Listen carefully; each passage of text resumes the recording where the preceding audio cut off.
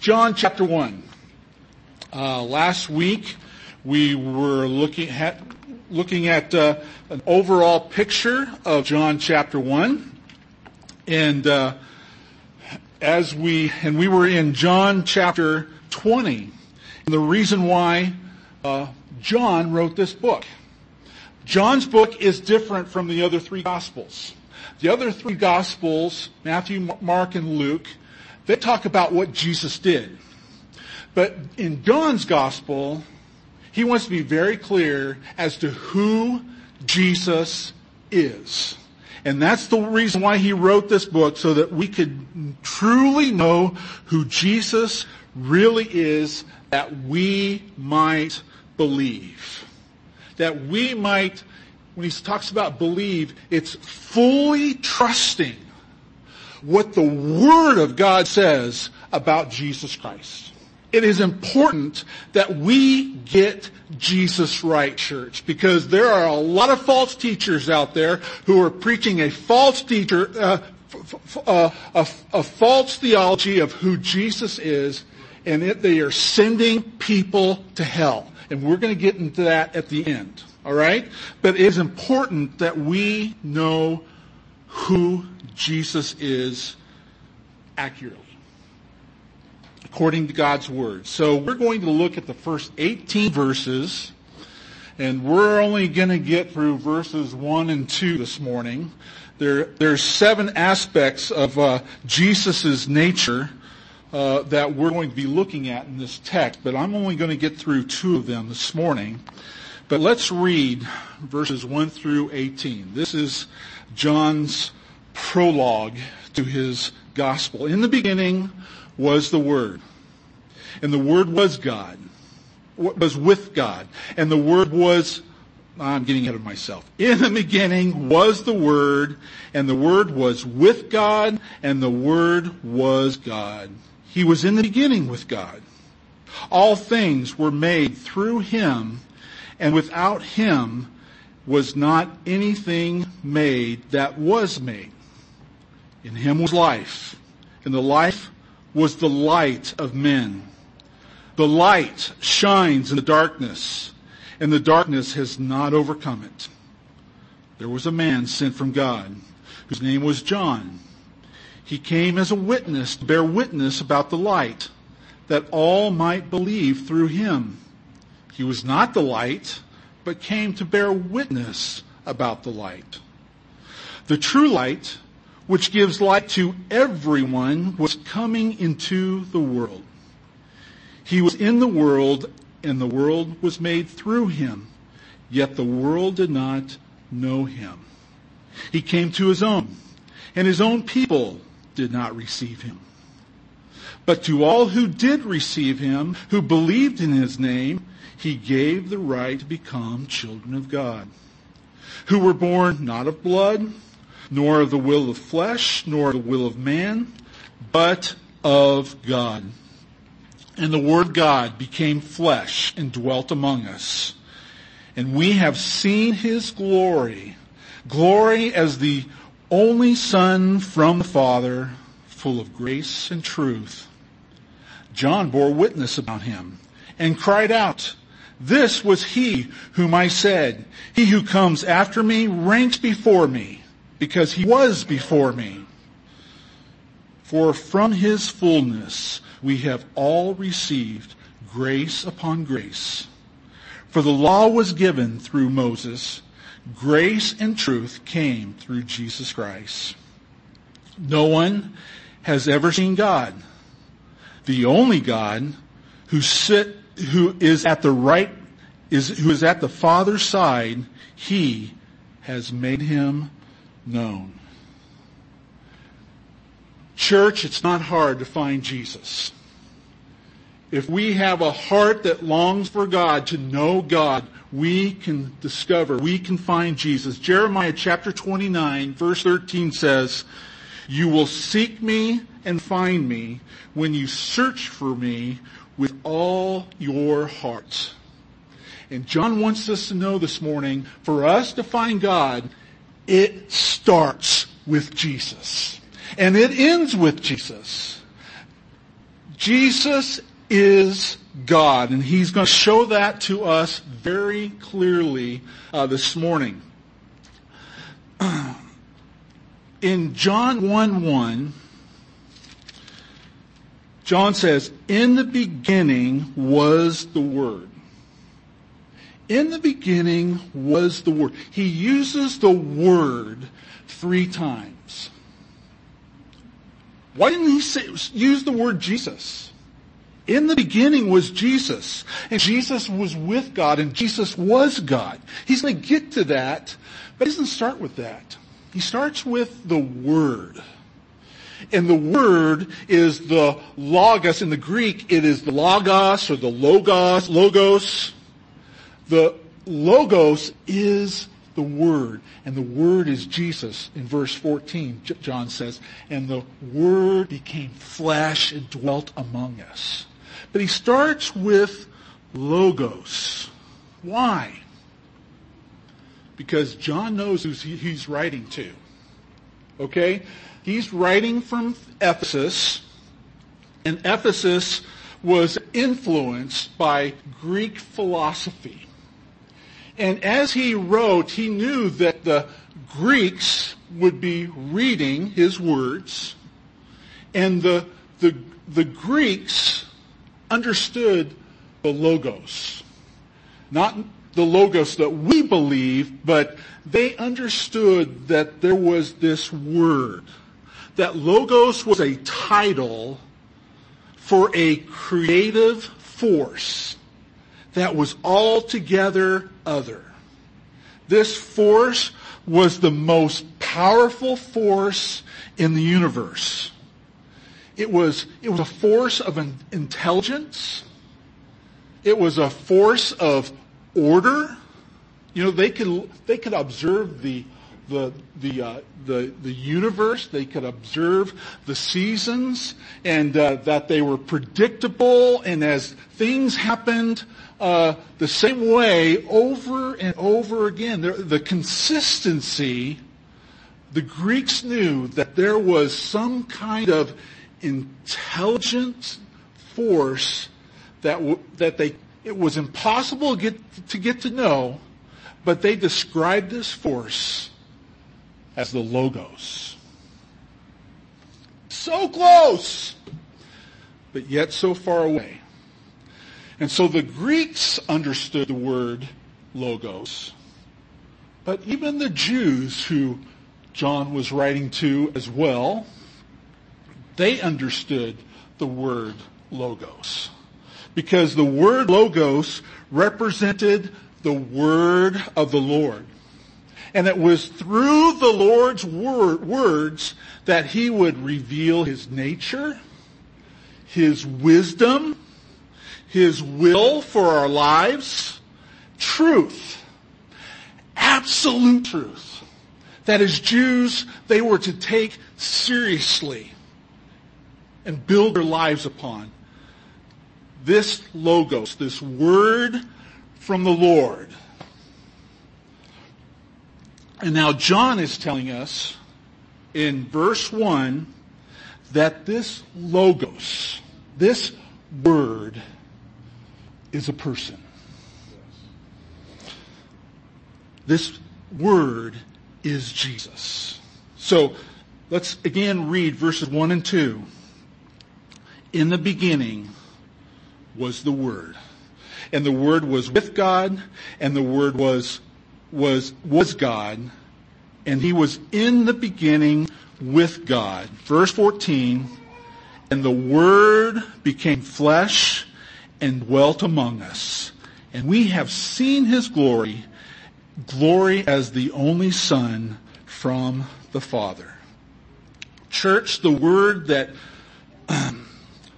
John is so careful to describe here is the person of Jesus Christ.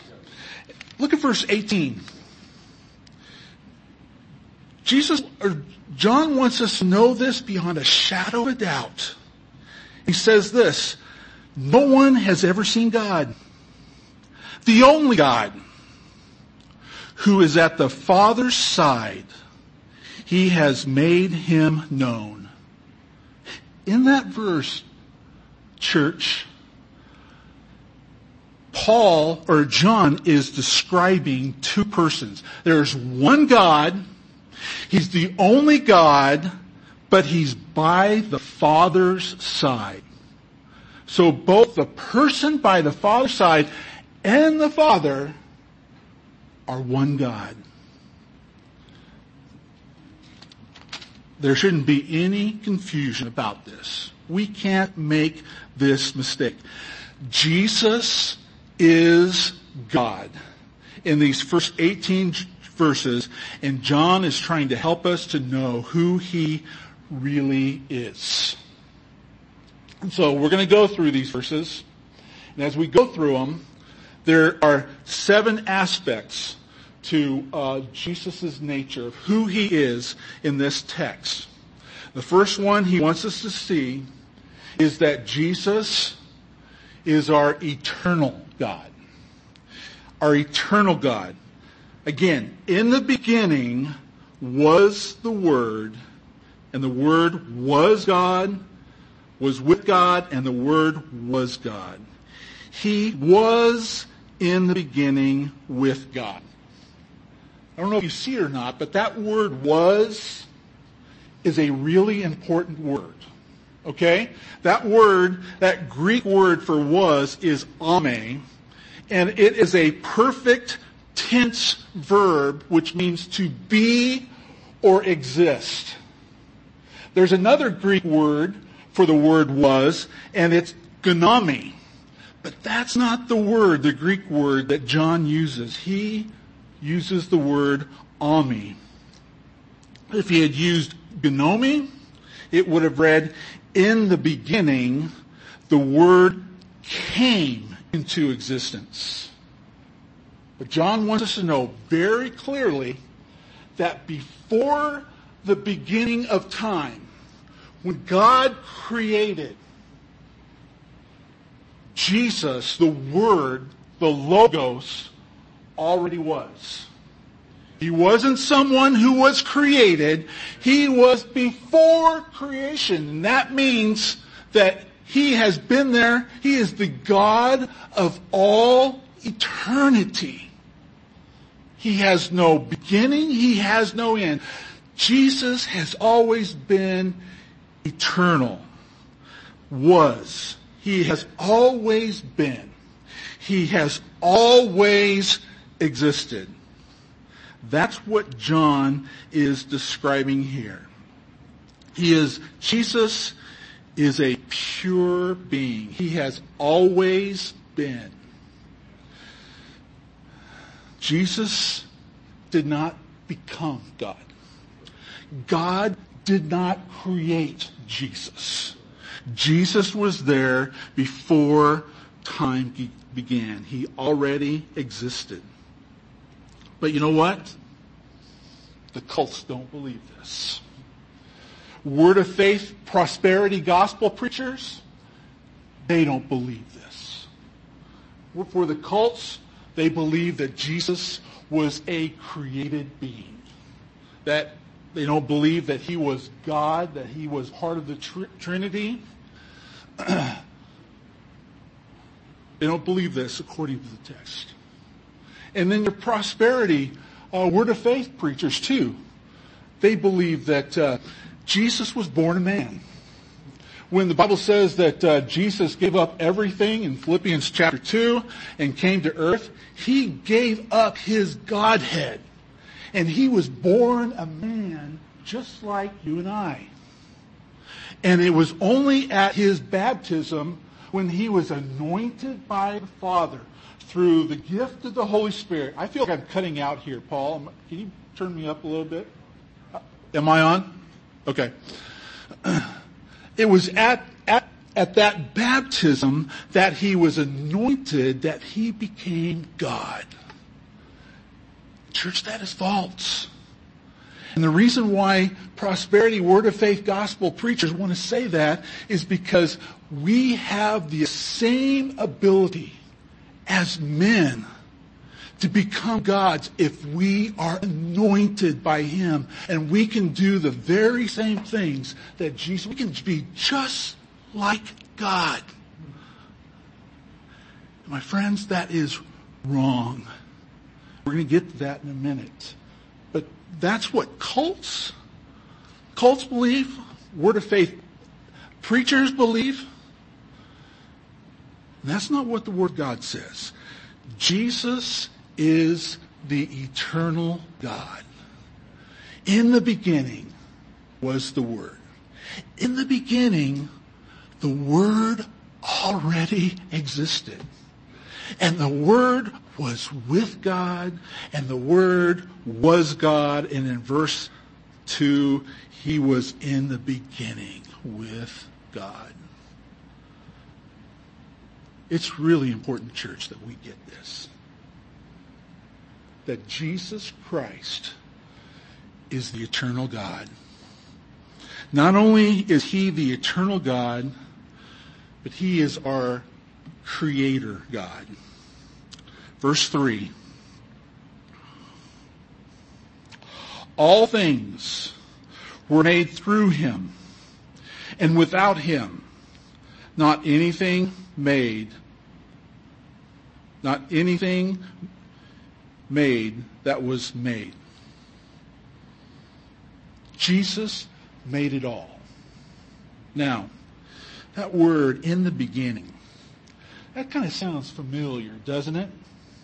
Where else have we heard the words, in the beginning? Genesis 1:1. Let's turn back there for a minute, shall we?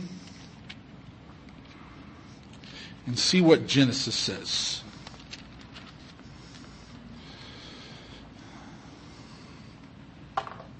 Genesis 1:1 says, in the beginning, God created the heavens and the earth.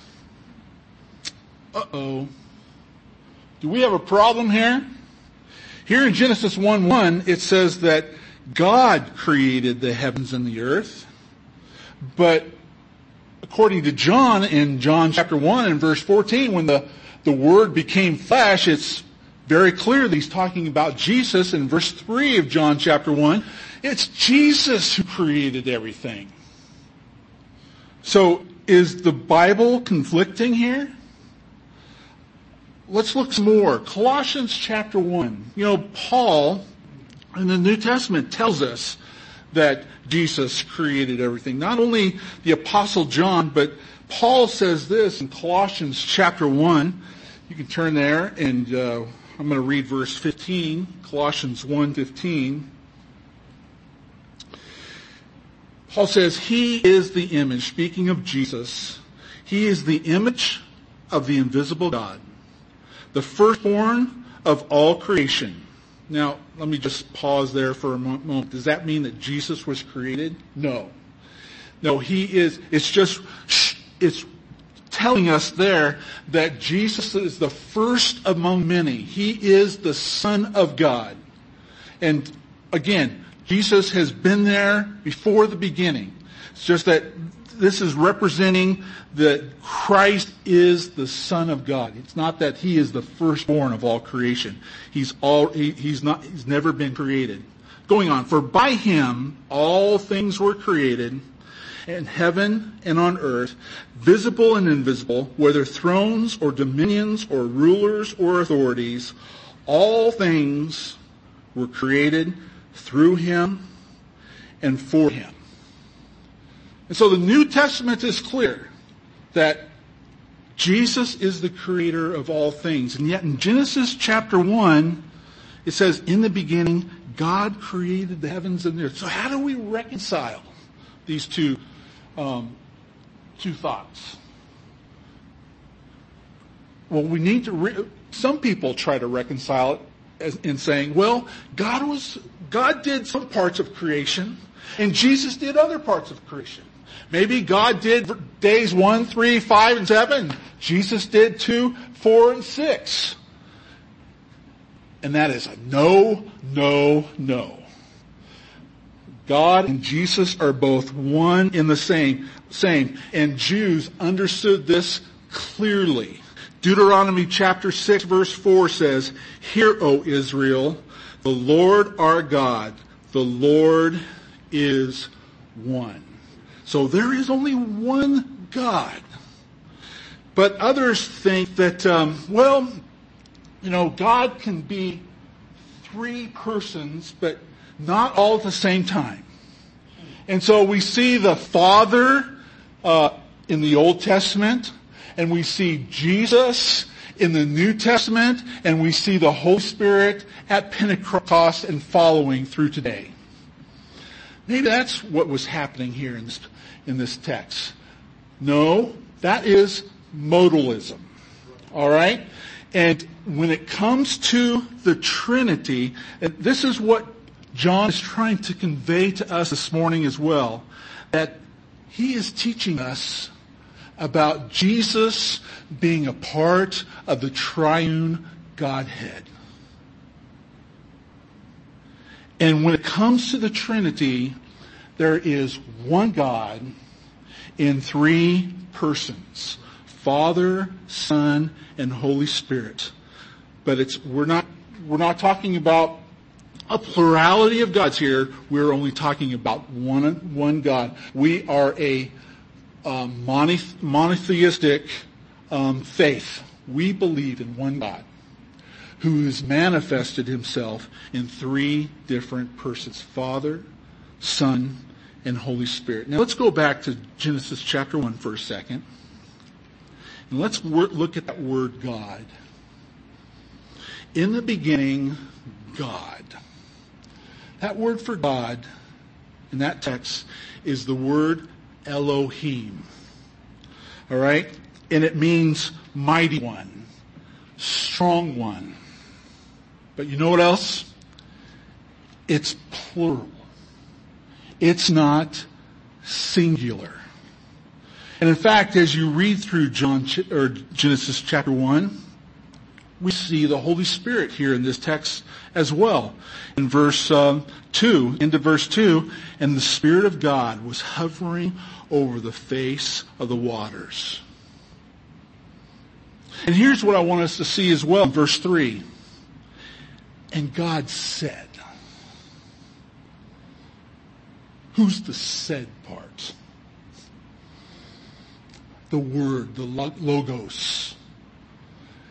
And according to John and Paul, in John and Colossians,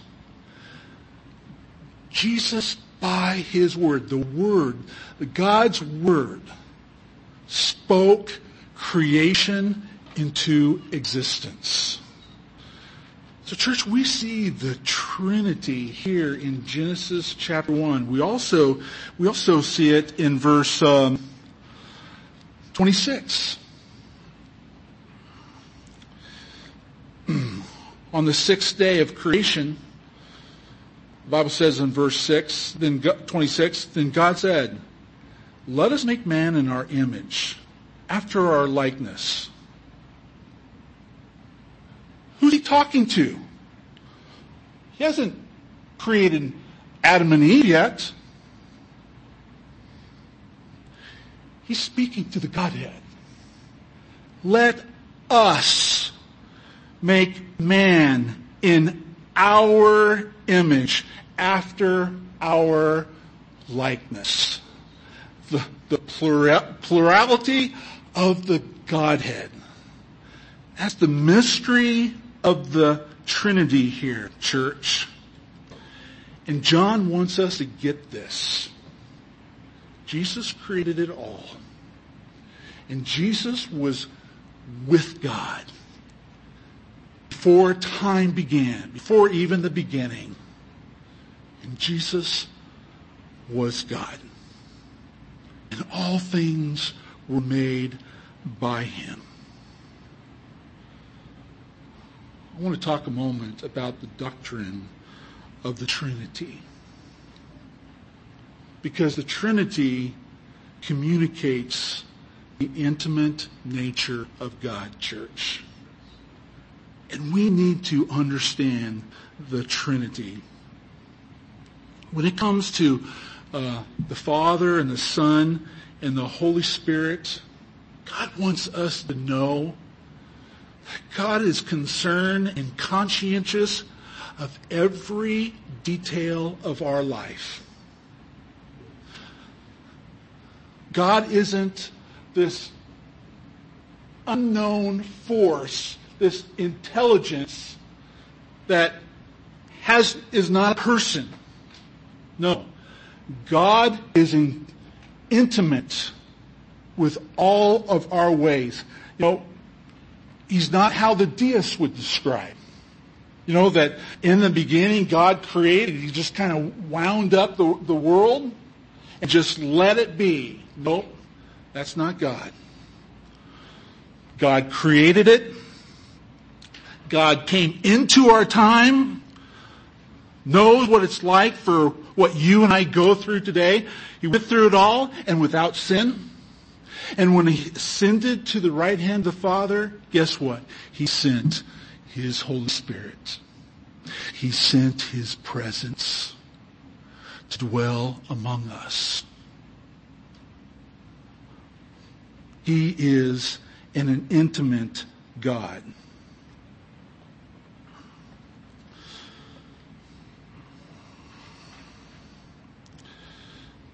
The Gnostics, those who were influenced by Greek philosophers, they believed that this intelligent design was good, that it was spirit, it was good, but it could not ever cross the threshold of matter and where we live, because matter represented evil.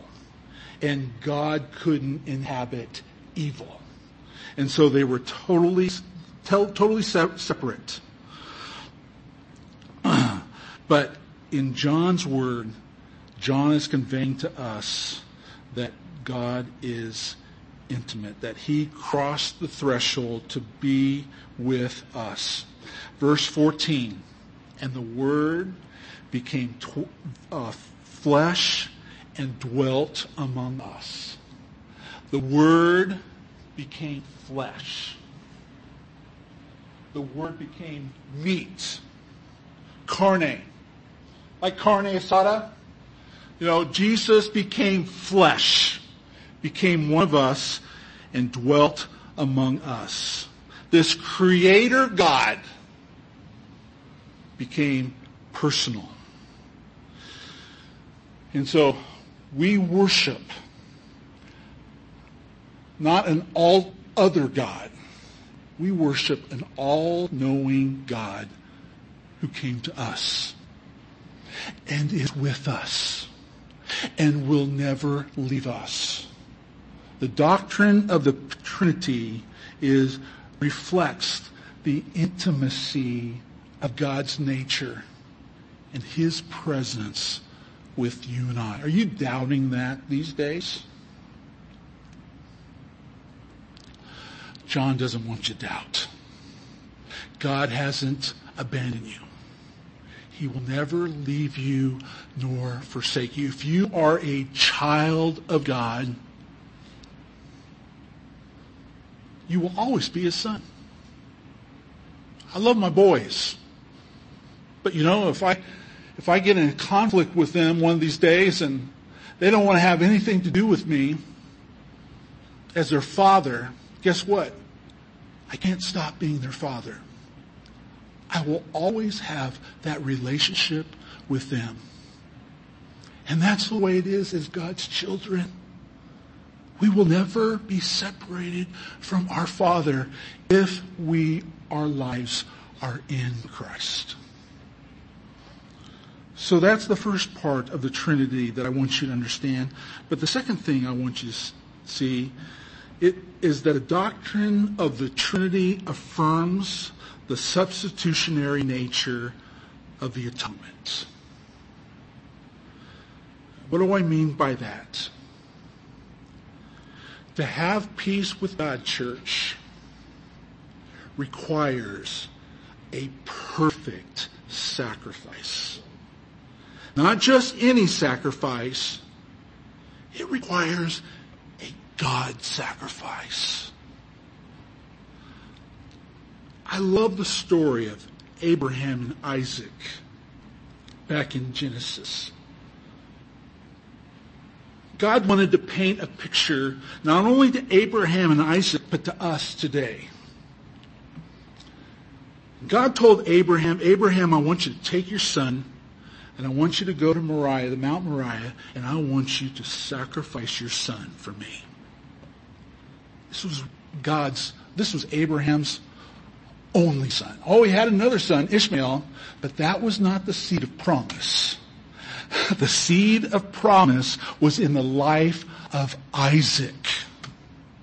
And God is telling Abraham, Abraham, I want you to sacrifice your one and only son. And so Abraham obeys. He gets wood, he gets fire, and he starts to make the trek. And then some people had gone with him, and he left them at a certain place and says, stay here, I'm going to take my son, and we're going to make a sacrifice. And I am going to return with my son. By faith, Abraham knew that God was going to provide. And so he goes up that mountaintop.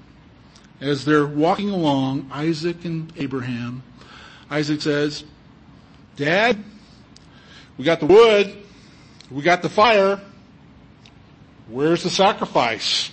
See, Abraham hasn't told Isaac that he is to be the sacrifice. But Abraham says, son, God will provide. We get up there on top of that mountain. You know, it's amazing about Isaac. He doesn't fight his father. He's carrying the wood. He's got the fire. Abraham builds the altar. Surely it's clicking by now that Isaac is the sacrifice. But he's not fighting his dad.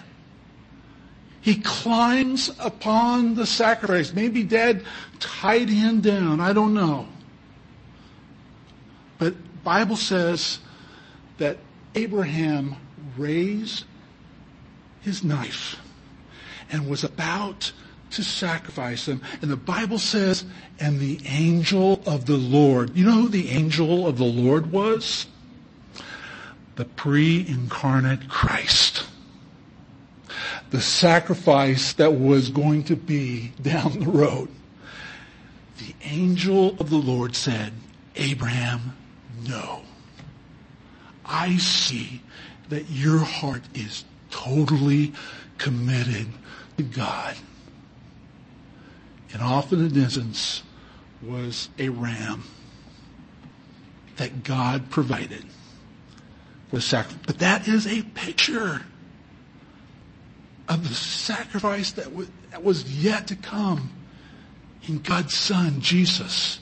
Adam's seed that came through the generations, that would become the Son of God, who would be the perfect sacrifice. In church, it required a perfect sacrifice. If Jesus was just a man who became a God, and we as men have the ability to become a God if we receive the anointing like some of our Word of Faith preachers have, it would have been, if that was Jesus, he would not have been a perfect sacrifice. And we would still have to do better to hopefully get saved. It would still be up to us. And you know what that is? Religion. And all these cults who say they believe in Jesus, Jesus' death, burial, and resurrection, it's not good enough. They still have a part to play, and that is works, church. And that is not the gospel. We are saved by grace through faith in what Jesus has already done for us. It is so critical that the price, the substitutionary price that was paid for you and I on Calvary's cross was God Himself. That's the only perfect and acceptable sacrifice that leads to our justification. And we must understand this to appreciate the doctrine of the Trinity. One man said this: to try to understand the Trinity, you will surely lose your mind. It's a hard concept to try to explain to somebody else, okay? But then he says this: fail to understand the Trinity, and you will surely lose your soul. So my question to us this morning is, do you know Jesus?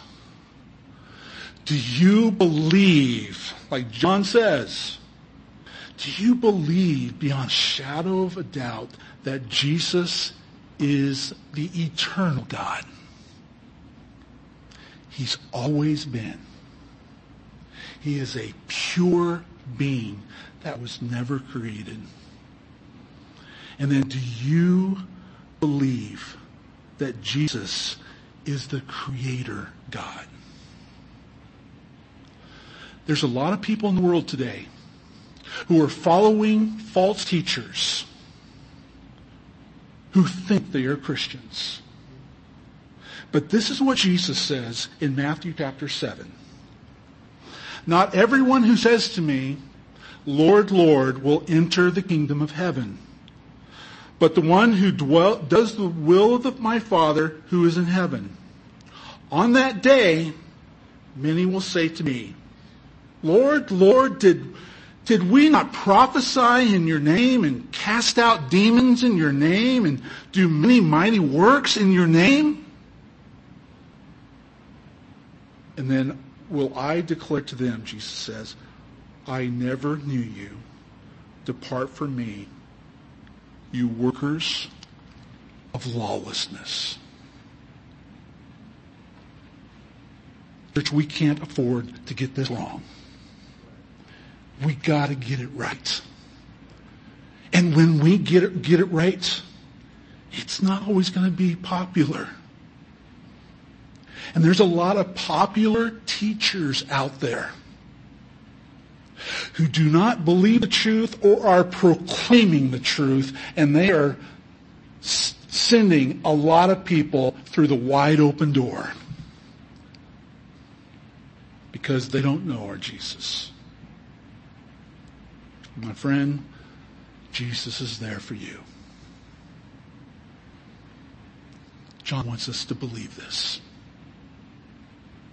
Let's pray. Father, I thank you for your word. Help us to understand it more. Father, I'm grateful for this wise apostolic sage in John, who before he left this earth as the last apostle, wanted to make sure that we fully understood who Jesus really is. So Lord, continue to teach us. Thank you for your truth. Help us to understand, comprehend it more. And if there's one here this morning, here in this place or listening online, whom is questioning God's presence in their life, I want to encourage you to answer the question, who is Jesus? Do you believe that he's God? Who he said he was? Do you believe that he created all things? And there's nothing created that wasn't created by him? And he created you? And he knows your name? He knows every star and planet in the universe. He created all those. But my friend, he created you. And he knew your name before you were born. Trust him with your life. Call upon him, say, God, thank you for dying in my place. I know that you love me.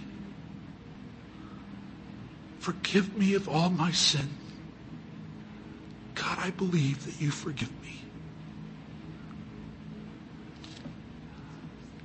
God, help me to live for you, to be obedient to you by faith. I know my works can't save me. It's only, Jesus, what you did for me. And I believe. And my friend, if you prayed that prayer, the Bible says that you become a child of God. Jesus is the Creator God, and Jesus gives new birth to his spiritual children. You are in him, and he is in you. And he'll never leave you. Grow in him. Thank you, Father, for this time in your word. And we long for the opportunities ahead as we walk through the pages of John. In Jesus' name we pray. And all God's people said, amen. Well, I trust that God has spoken to your heart this morning. And hope you have a good week, that you don't walk in fear, but you walk by faith, not by sight. There's a lot of fear in our world today. But you know what? Our lives are in Christ. And we must trust him each and every moment. God's got it all under control. And he is going to get us through this. Amen? Amen.